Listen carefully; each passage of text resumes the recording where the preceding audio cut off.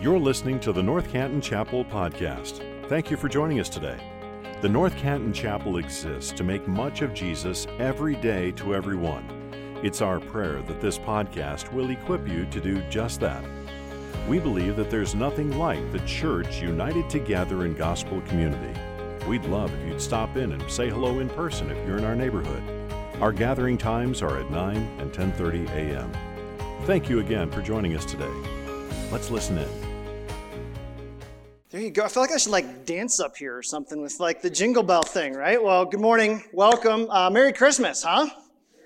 There you go. Welcome to you guys who are here in the room. For those of you guys watching online, it's officially Christmas season. I was out yesterday taking our German Shepherd Gus for a walk, and I'm like, oh my gosh, this is cold. December's right here.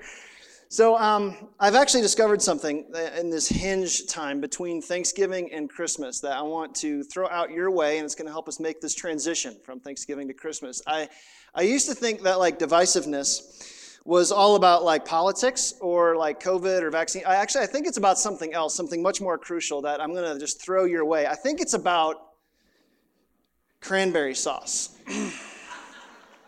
So here's the deal. Each of you is going to have about 30 seconds to turn to your neighbor, and you have to fight about something. You're going to have to fight if it's actual cranberry sauce, if that's the way this is supposed to be consumed, or if it's the out of a can stuff, all right? So you have 30 seconds. Those of you online, go ahead and make your comments in the comment thread. Turn to the person next to you and make your case. Is it actual cranberry sauce or the sauce shaped like a can? 30 seconds. Go. All right, how many of you are actual cranberries in the little dish? Okay, how many of you are cranberry sauce? Oh man, we're kind of split. Maybe. I felt like it was more the first one. Anyway, I'll just let you take that home. There you go. Fight about it later. So what is Advent and what is it all about? Why are we doing this way? What's coming this season? Advent, it's an old English word. It means coming or arrival. And it's this idea that at this point of the year, we're choosing to focus on what's coming rather than what's leaving. We have less light than we did a couple weeks ago, right? We have less temperatures. We have less time. And if you're Christmas shopping, you have less money than you had a couple of weeks ago. And so instead of focusing on what's left, we're focusing on what's coming. And his name is Jesus. This is where we celebrate the birth of our Savior this time of year called Advent. And so that's what we're doing. That big red box, here's the idea behind all of that. This year as a church, we're going to break up Advent into 4 different weeks, and each one has a specific focus.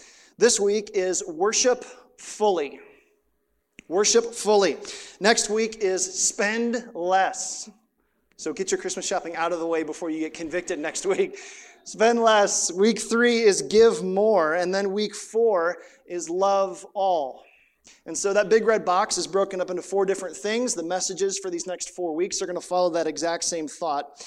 So this week is worship fully. And there's a lot of different directions we could go with that. And here's how I want to approach this year for us.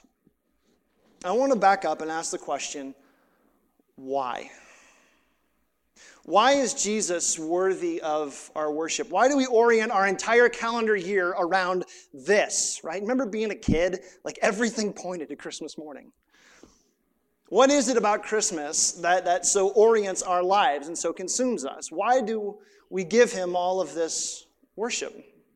Now, on the face of it, that sounds like it's unnecessarily disrespectful. He's worthy of worship because he's Jesus. Come on, really? But I really want us to think about it. Why is this baby born in a manger so worthy of our worship? So here's where we're going this morning. We're going to be in Isaiah chapter 9. You can flip there, scroll there, open whatever. You can follow along on the screens. Isaiah 9 is this very familiar, very comfortable Christmas time text. And Isaiah 9 is built like a drum roll that starts out in verse 1 and it ends in a cymbal crash in verse 6. Actually, 4 cymbal crashes. Because Isaiah wants us to see who this coming king is, this king who will come and one day, in Isaiah's world, about 700 years out in the future. These 4 titles, these 4 descriptions that tie to this king. 4 titles that then as now push against 4 lies that we are still tempted to believe.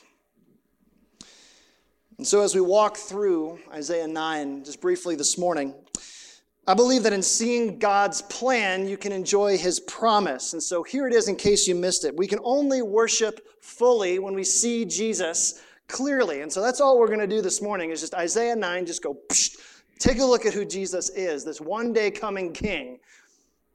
And we'll talk about why he's so worthy of our worship. So, ready to go? Isaiah chapter 9. Before we get there, a little bit of context for us. Who is Isaiah and why is he writing?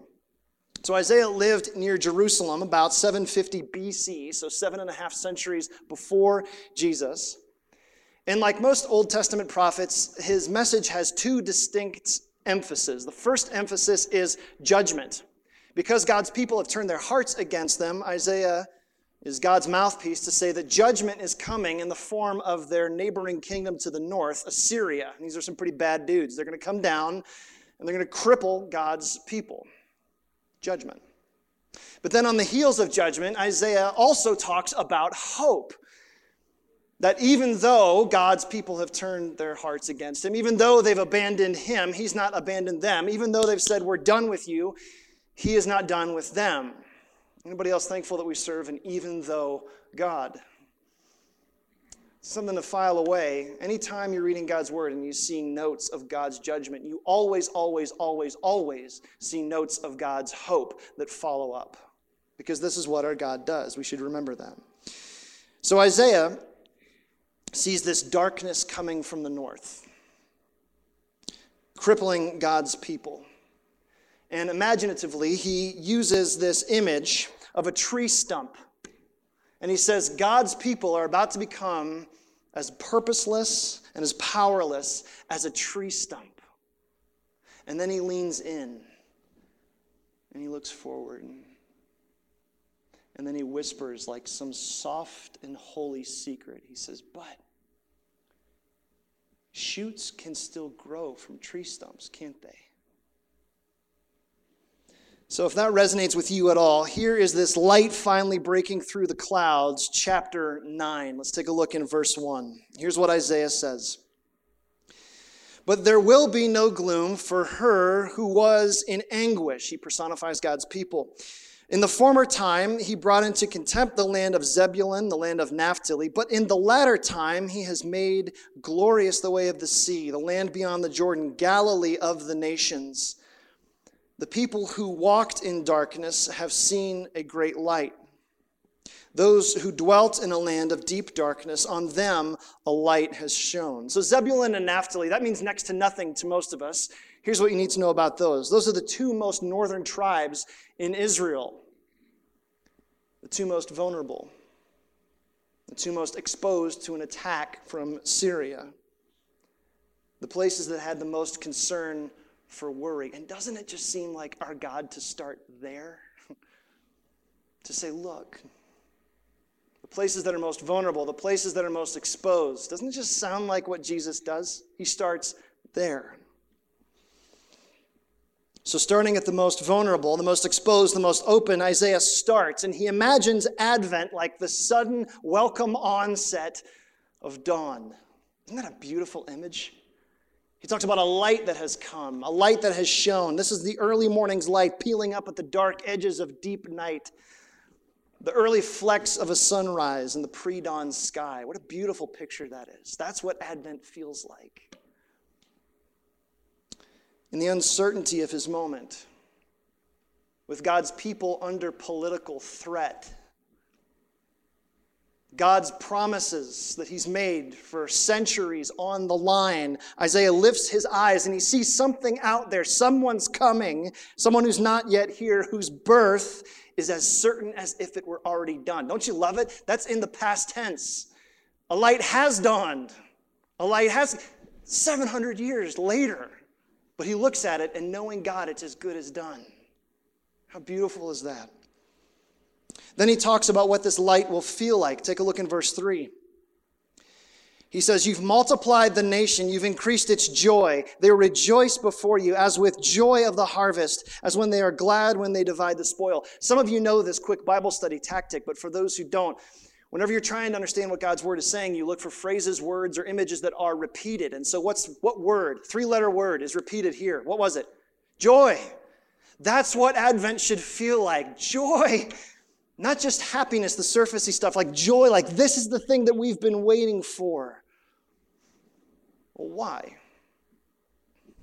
What reason do God's people have to be joyful in this yet-to-get-here day? Remember, they're living in the throes of a divided kingdom, and Assyria is breathing down their necks.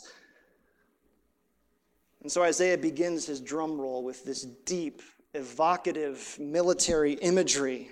And what comes next is this threefold reason for joy. So if you're in the habit of writing in your Bible, you'll notice verse 4, verse 5, and verse 6 all begin with the word for. These are three building drum rolls, three kind of overlapping reasons for joy. So we'll start with the first one, verse 4. He says, "For the yoke of his burden and the staff for his shoulder, the rod of his oppressor, you have broken, as on the day of Midian." Well, what's all that about? It sounds a little strange to us. Some weird imagery there. Here's what Isaiah is alluding to. Assyrian kings, Israel's neighbor to the north, took great delight in talking about how they imposed heavy yokes on their captors. They literally shackled them and put yokes on their necks. It's a sign of dominance and power, the ability to keep somebody else down by lifting yourself up. Interesting little bit of biblical foreshadowing. What do you remember Jesus saying about his yoke? Is it oppressive? Is it domineering? Is it heavy? No. Is our king about something else? Yeah. So here Isaiah imagines a day when someone stronger than the Assyrians, which would have been unimaginable to God's people at this time, will come along and snap those yokes like toothpicks. That had to be great news for people who lived their entire lives in fear of what could happen, what might happen, and what was likely going to happen. This completely contingency plan life. And Isaiah says, no, somebody's coming. It's the first reason for joy. Second reason, you see it right there in verse 5. The drum roll continues with a second for. He says this, "For every boot of the trampling warrior in battle tumult, and every garment rolled in blood." Literally, every boot stamping in rhythm, every blood-soaked shirt. How about that for Christmas cards, by the way? Like, I haven't seen that one. Will be burned as fuel for the fire. Like, all of that war imagery is going to be gone one day. Burned as fuel for the fire, as memorable as a wisp of smoke from a dissipating candle. Then his third for in verse 6. Here's what he says. "For to us a child is born, to us a son is given, and the government will be upon his shoulder, and his name shall be called," hold on, time out, hang on, what, a kid? A kid is going to do all this? All of this hangs on a toddler, a child, a baby? Are you serious? We're going to get to that in just a bit. But before we go any further and spend most of our time this morning in what comes next, there's something that I want us to see here. These aren't three separate reasons for joy, okay? This is really critical we get this. Verses 4, 5, and 6. These aren't three separate, disconnected reasons. If you're building an outline, this isn't point A, B, and C. Not how this works. These aren't three separate causes for joy, three different realities. They are a part of each other. They belong together. They relate to each other. Think about these things like those Russian like Matryoshka dolls. You know, those like nesting dolls where like the outer one holds the second one holds the third one. And when you get to that inner one, you realize like, oh, this is what I'm supposed to see. That's how these fours, that's how these reasons for joy relate to each other. You start with the outer one that says, okay, good, peace, okay, great, the end of war, but then you get to this middle one, for a child is coming. It's interesting, because when you read those first two, you go, well, how is this even going to happen? God, you're going to bring an end to all war. You're going to bring perfect peace. How? And in characteristic form, God answers our how with a who. Now that Isaiah has their attention, Now that all of their hope is fixed, targeted, pinned to one person, Isaiah wants us to know who this person is, what he's like, and why he's so worthy of our worship. And to do that, he distills all of this theology down into four titles that describe this coming king, four titles that capture why he's so worthy of worship, four titles that push back against four lies that we here, 2,700 years later in North Canton, Ohio, are tempted to believe just as much as God's people have always believed across time. And so with that said, here's Isaiah's final push. Look at it again. For to us a son is born, to us a son is given. The government shall be upon his shoulder, and his name shall be called Wonderful Counselor, Mighty God, Everlasting Father, Prince of Peace. Those four titles must have hit God's people like a fly ball out of left field. Really? Like Wonderful Counselor? This king who knows us that well? Really? Mighty God? Really? Every king we've ever known, even the most noblest among them, is still all about themselves. Everlasting Father? These guys don't act like fathers to us. They don't even care. Prince of Peace? What are you, joking? We haven't seen peace in like forever. Isaiah. All of this wrapped up in one child. Okay. So to get at the beauty of why this king is so worthy of our worship, let's take a look at each of these four titles. First, we're going to talk about what each one means. Then we're going to talk about the lie that we need to confront. And then how each one of these titles connect to the beauty of the gospel. You ready? Okay, here we go. Title number 1, Wonderful Counselor. I love this one. You hear the phrase counselor, and you might think of like a very warm person, a very calm office. Somebody who asks really good questions and speaks very encouraging words, maybe like a couch off to the side, We think of the word counselor, it's kind of what we think of. And we should, because there is some truth to that. But literally, there's more to it in here. The Hebrew, if you're just going to read it literally, says, a wonder of a counselor. This is two ideas in one, wonderful or wonder and counselor. So let's take them each at a time. First, wonder, wonderful. This is a person who does miraculous things, impossible things. That's what he means by wonderful there. Here's the thing. Throughout the entire Old Testament, that word is only ever always reserved for God. You wouldn't say, how was your Thanksgiving? Wonderful. Not that word. This is just for God. This shows up in Genesis 18 where childless Sarah conceives and she says, is anything too hard or too wonderful for the Lord? They're free from Egypt. God's people say, who is God like you among all gods doing wonders? Jeremiah says it when he says, oh God, you've made heavens and the earth. Is anything too hard for you? This is this miraculous, jaw-dropping, has to be nobody but God movement. That's what that phrase is. But then Isaiah pairs it with the word counselor. This one's a little bit easier for us to understand. This is somebody who offers wise counsel, gives good advice, understands the way things should be. So stop for a second. What makes a counselor good? It isn't their office. It isn't their lighting or their couch or their questions. A counselor is good not because they know stuff, but because they know you. So let's put these two ideas together.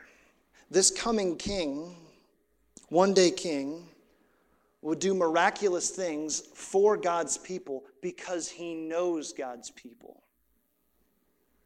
Think about how different that must have sounded to people in this world at this time, whose leaders had ever only been anything but. Think about how different that is for us today.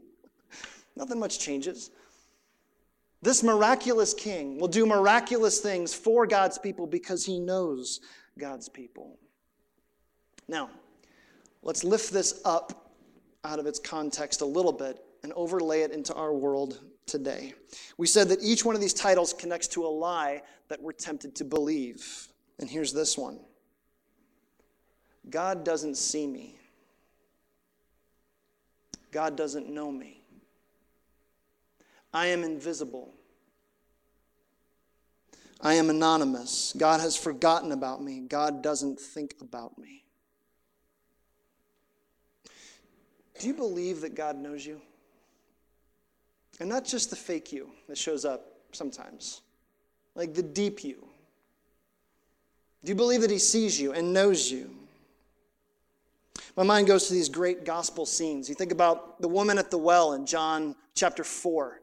She's been married 5 times. Her life is a mess. Jesus sees her, knows her, and loves her anyway. Zacchaeus, this greedy little penny-pinching mooch. Jesus sees him, knows him, and loves him anyway. Peter, right? The over-ambitious, trigger-happy blowhard. Jesus sees him, knows him, and loves him anyway. You. And me. How much time and effort do we spend hiding our real selves from those around us, projecting perfection, manicuring the lawns of our life on our knees with fingernail clippers, trying to get it all right, all the while Jesus knows us, sees us, and loves us anyway. So here's the gospel truth behind this phrase, wonderful counselor. God sees you, knows you, and loves you anyway. One of my favorite writers, a guy named Brannon Manning. Cool name. Brannon Manning, he puts it like this. God loves us as we are, not as we should be. God loves you as you are, not as you should be. For the image obsessed, it sounds like this. I should look like this, right? For the status inclined, I should have this by now. I should have arrived. For the hopelessly addicted, I shouldn't be dealing with this anymore. And as we put all those shoulds and should nots into the can of our life, all those shoulds and should nots become shame. So we live lives of defeat and darkness and despair. But the gospel, prefigured 700 years before Jesus ever shows up, invites us to believe the seemingly unbelievable truth that all of your shoulds and should nots can't change the fact that the creator God of the universe loves you so much, and he sees you completely and loves you anyway. And there's nothing that you can do to stop him. Jesus wants to do jaw-dropping, miraculous things in you because he sees you and he loves you. That's wonderful counselor. Title number 2, Mighty God. Mighty God. So if this first title speaks to what this king sees, this title speaks to what this king does. And just a quick spoiler alert, if you're wondering what this king can do, the answer is whatever he wants to. Like the first title, this title is 2 ideas smushed together. You got mighty and you got God. So mighty, this word is used 150 times in the Old Testament. It means heroic warrior or victorious king. This is someone you're counting on for victory, particularly in a battle that you can't win on your own. Hold on to that idea for a minute. This is someone who conquers an unconquerable enemy, not just because of what he can do, but because of who he is. And then you've got that word God, mighty God. Think about how Isaiah's audience would have heard that. Have you ever been so desperate for something to happen that like only God can do that? Like you're done asking for help everywhere else and you just go, I have. It's a really vulnerable, tough place to be, right? And you think about where God's people are, in the throes of a divided kingdom, Assyria right on top of them, ready to cripple them, facing annihilation and extinction. They could have said anything. They could have said like, God, just give us a leader like Abraham because boy, like he can just lead us wherever. Give us a leader and a liberator like Moses, right, who can stand defiantly and go after. Give us somebody like David. Heck, we'll even settle for Saul. Like, at least he put us on the map. And then Isaiah goes, wait. How about God himself? What if God's design is to be with you? Would that be good? Think about that. Like, in the beginning, God? Like God who split the sea, God.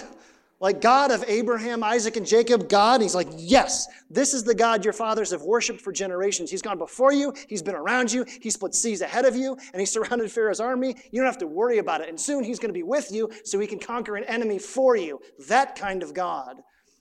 But now here's the question. It's a question I ask. If you're really looking for what God can do, if this mighty God can do whatever he wants, to which enemy will he turn his attention?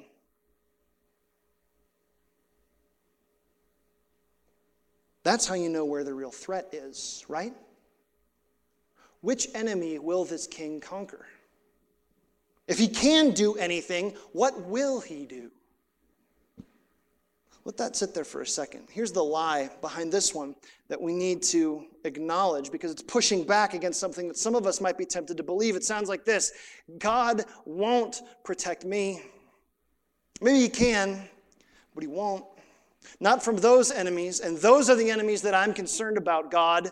Where were you, God? Ever felt like that? We think we know who the real enemy is, and so we fight battles on our own. And when we fight battles on our own, we always end up frustrated and tired. We'd long to see the mighty hand of God delivering us, but he's already won a battle that we can't even see. And so with a list of potential enemies that he could fight, here's what I want us to see. Our king won the right battle because our king fought and conquered the right enemy. That is a very big deal. The deepest need for lost humanity, he fulfilled. The good news of the gospel says that our mighty king delivered us from our ultimate threat, life apart from him. And his greatest weapon is his greatest provision, his life. You see the gospel prefigured in here. This is so good. Our king shows his might, not by his arrogance, but by his humility. Our king shows how good he is and how much he wins, not by asserting his rights, but by giving them up. And get this, he was eager to do it. Here's what it sounds like. Here's how Paul talked about it. Though he was in the very form of God, he didn't count equality with God a thing to be grasped. He made himself nothing, taking the form of a servant. Being born in the likeness of men, being found in human form, he humbled himself by becoming obedient to the point of death, even death on a cross. Doesn't sound like a mighty God to me. Therefore, God has highly exalted him and bestowed on him the name that's above every name, so that at the name of Jesus, every knee should bow in heaven and on earth and under the earth, and every tongue confess that Jesus Christ is Lord, to the glory of God the Father. Our King is worthy of worship because seeing our vulnerability, he became vulnerable. Our King is worthy of worship because seeing our humanity, he became human. Our King is worthy of worship because despite what people may have thought about him, he is the mighty God. That's title number 2. First title, what our King sees. Second title, what our King does. Third title, how this King acts. Everlasting Father. And here, our human understanding of God gets stretched almost to its breaking point. That word everlasting can't be ignored. When he says that, everlasting Father, there's never been a point where this king has not been, and there's never been a point where he won't be. What is that? And then you've got this word Father. This is almost shocking when you consider the cultural context around God's people. Remember their neighbor to the north? Who is it? Assyria. Assyrian kings demanded that their subjects call them Father. And not in like some loving, encouraging, comfy, cozy way. In a domineering, submit, get on your knees, respect my authority, or else kind of way. Sometimes they demanded that their people sacrifice their own children as tribute to them. And so father meant fear. Looking at surrounding kingdoms, the common vision from fatherhood, at least according to God's people, if it wasn't for God, is self-serving, temporal, and ultimately destructive. And so the question looms, is this king going to be like that? And against all of that backdrop, God's word seems so intent on correcting that feeling. When they came out of the Exodus, Moses encouraged God's people. I love this. Here's what he says. In the wilderness, there you saw how God carried you like a father carries his son. Psalm 103, David says, as a father has compassion on his children, so the Lord has compassion on those who fear him. And by the time you get to the New Testament, This doctrine of God as Father is developed so fully. Paul says that we are chosen by our Father, loved, adopted, called, predestined, holy, blameless. It's Ephesians 1. Romans 8, he says we can pray. And when we pray, we can say, Abba, Father, which is the Aramaic word for daddy. Are you kidding me? And in Galatians 4, he says, you're not slaves anymore. You're actually sons. And if you're sons, you're also heirs. As good as that sounds, there's a lie lurking underneath it. Here it is. And I know it's common because our culture's version of father, although slightly more sanitized than Assyria, is really not that much different. It sounds like this. God's just not interested in me. He may know me, but he's not interested in me. If God's a father, he's sitting on his couch, thumbing through his iPhone, distracted, disinterested. Just doesn't care. Not interested in who I'm becoming. Not interested in where I've been. He may have made me, but he doesn't love me. And if any part of you is tempted to believe that, here's what I want you to see. A good father shows his love by what he gives up.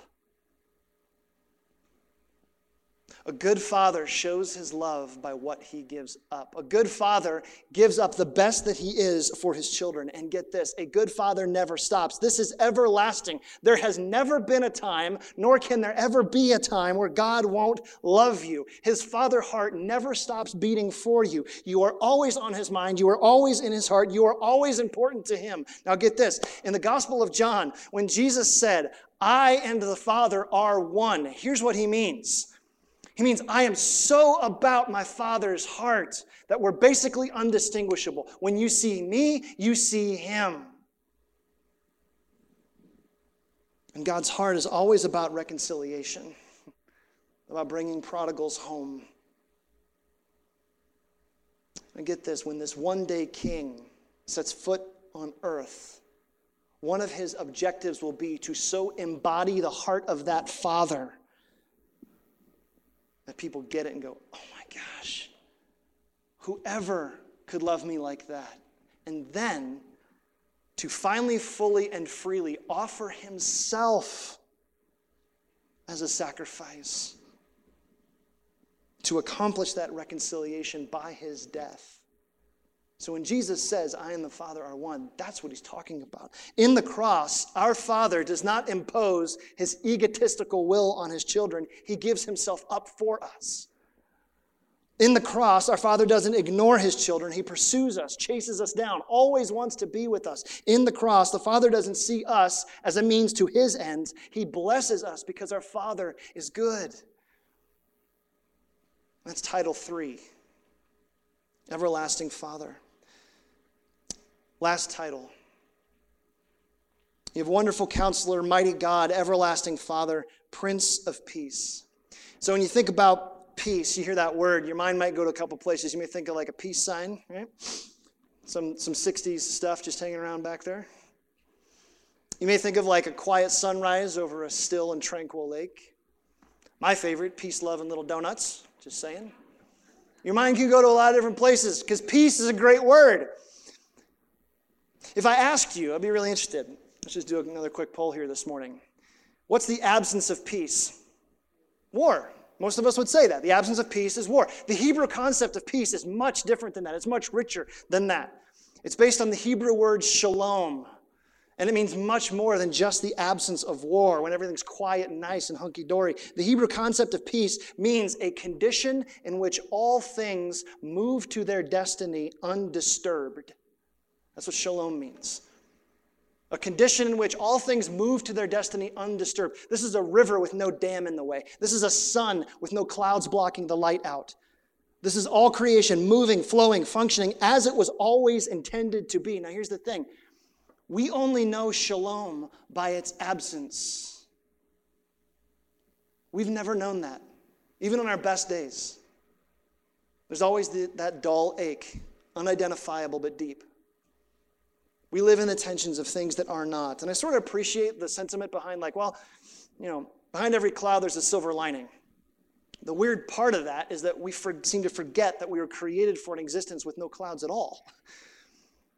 We've never known shalom. All we have is unshalom, anti-peace. We just don't have it. Even on the best days, there's something wrong. And isn't this like just the feeling of the last few years? Like, I watch the same news that you guys do. Quick recap: Kenosha, Waukesha, Houston, right? That's just this last month. What do you do with all this? I know what we do with it. We have one of two options. Most people, we do one of two things. We either shake our heads in disbelief and go, oh, gosh, what's wrong with our world? Disconnect. Or we get angry and start pointing fingers and go, you know what the reason, the problem with is? You know whose fault this is? Their fault. Whoever your version of their is this week, right? And the funny thing is, the ironic thing is that both of those postures inevitably end up in the same place. We get cynical and we go, Prince of Peace, are you joking? If Jesus is here, he's either disinterested or he's powerless. And so like these other terms, this one has a lie that we need to confront. And it's so important to see because it's so hard to believe. Here's what this forced lie sounds like. God can't change this. Not that he won't, but he can't. Or if you want to put it personally, God can't change me. I am what I've done. What I've done can't be undone. Who I am, I will always be. Whatever happened to me is me. And some of you believe that because you've lived without shalom for so long that it seems normal. And into that dark space, Isaiah wants to introduce you to a king who will rule in such a way that the crooked paths in me can be made straight, that everything that's lost can be found, and that broken lives are healed. The gospel says that you are not what happened to you. The gospel says that you are not what you've done. The gospel says that you aren't even who you think you are. Now, why does that even matter? What does this have to do with this? At its core, the gospel is not a call to just like sit quietly while the bombs go off around us in our world. At its core, the gospel is a call to mission. Why? Only changed people change their world. You want to see a changed world? Anybody?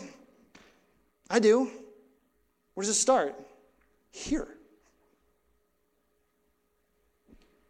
If I want to see change there, it must start here. Nothing changes out there until I am changed in here.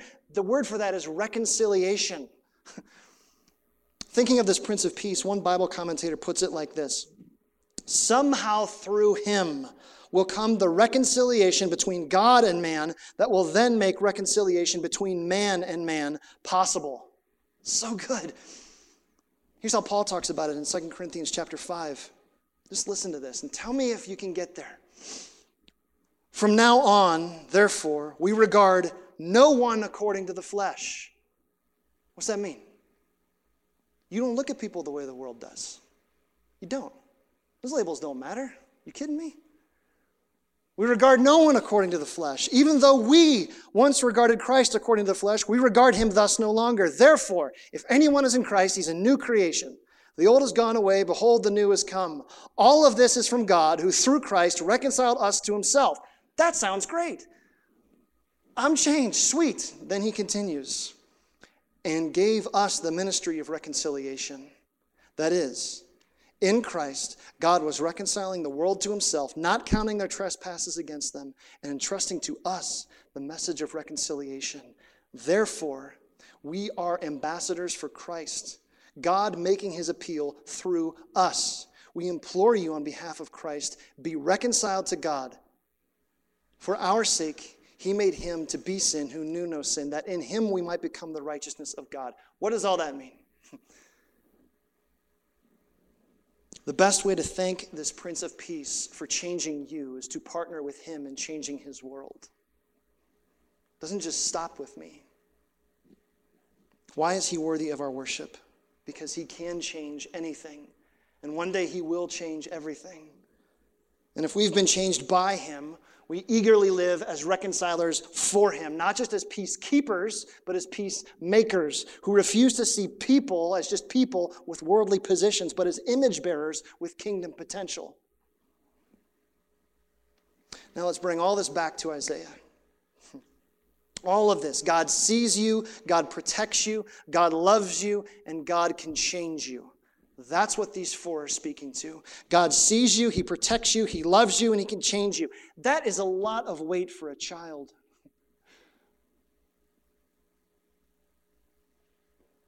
Do you know of anybody that can handle that? Do you believe that Jesus can do that? Do you believe that he can do that for you?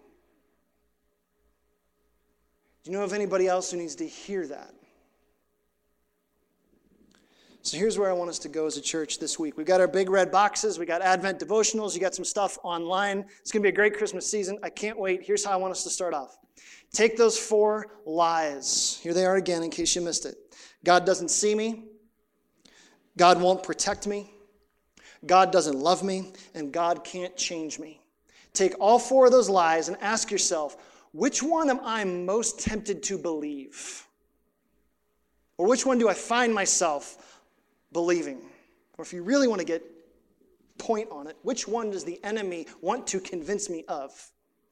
God doesn't see me, God won't protect me, God doesn't love me, and God can't change me. Ask me which one of those is like, that's the sore spot for me.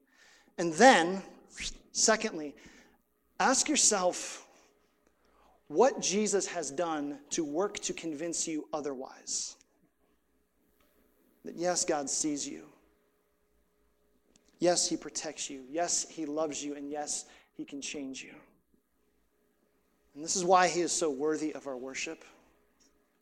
And in worshiping fully, not just with our lips or just singing some songs this year, just going through the same old stuff. To worship fully, hold those things very tightly. Hold them very closely.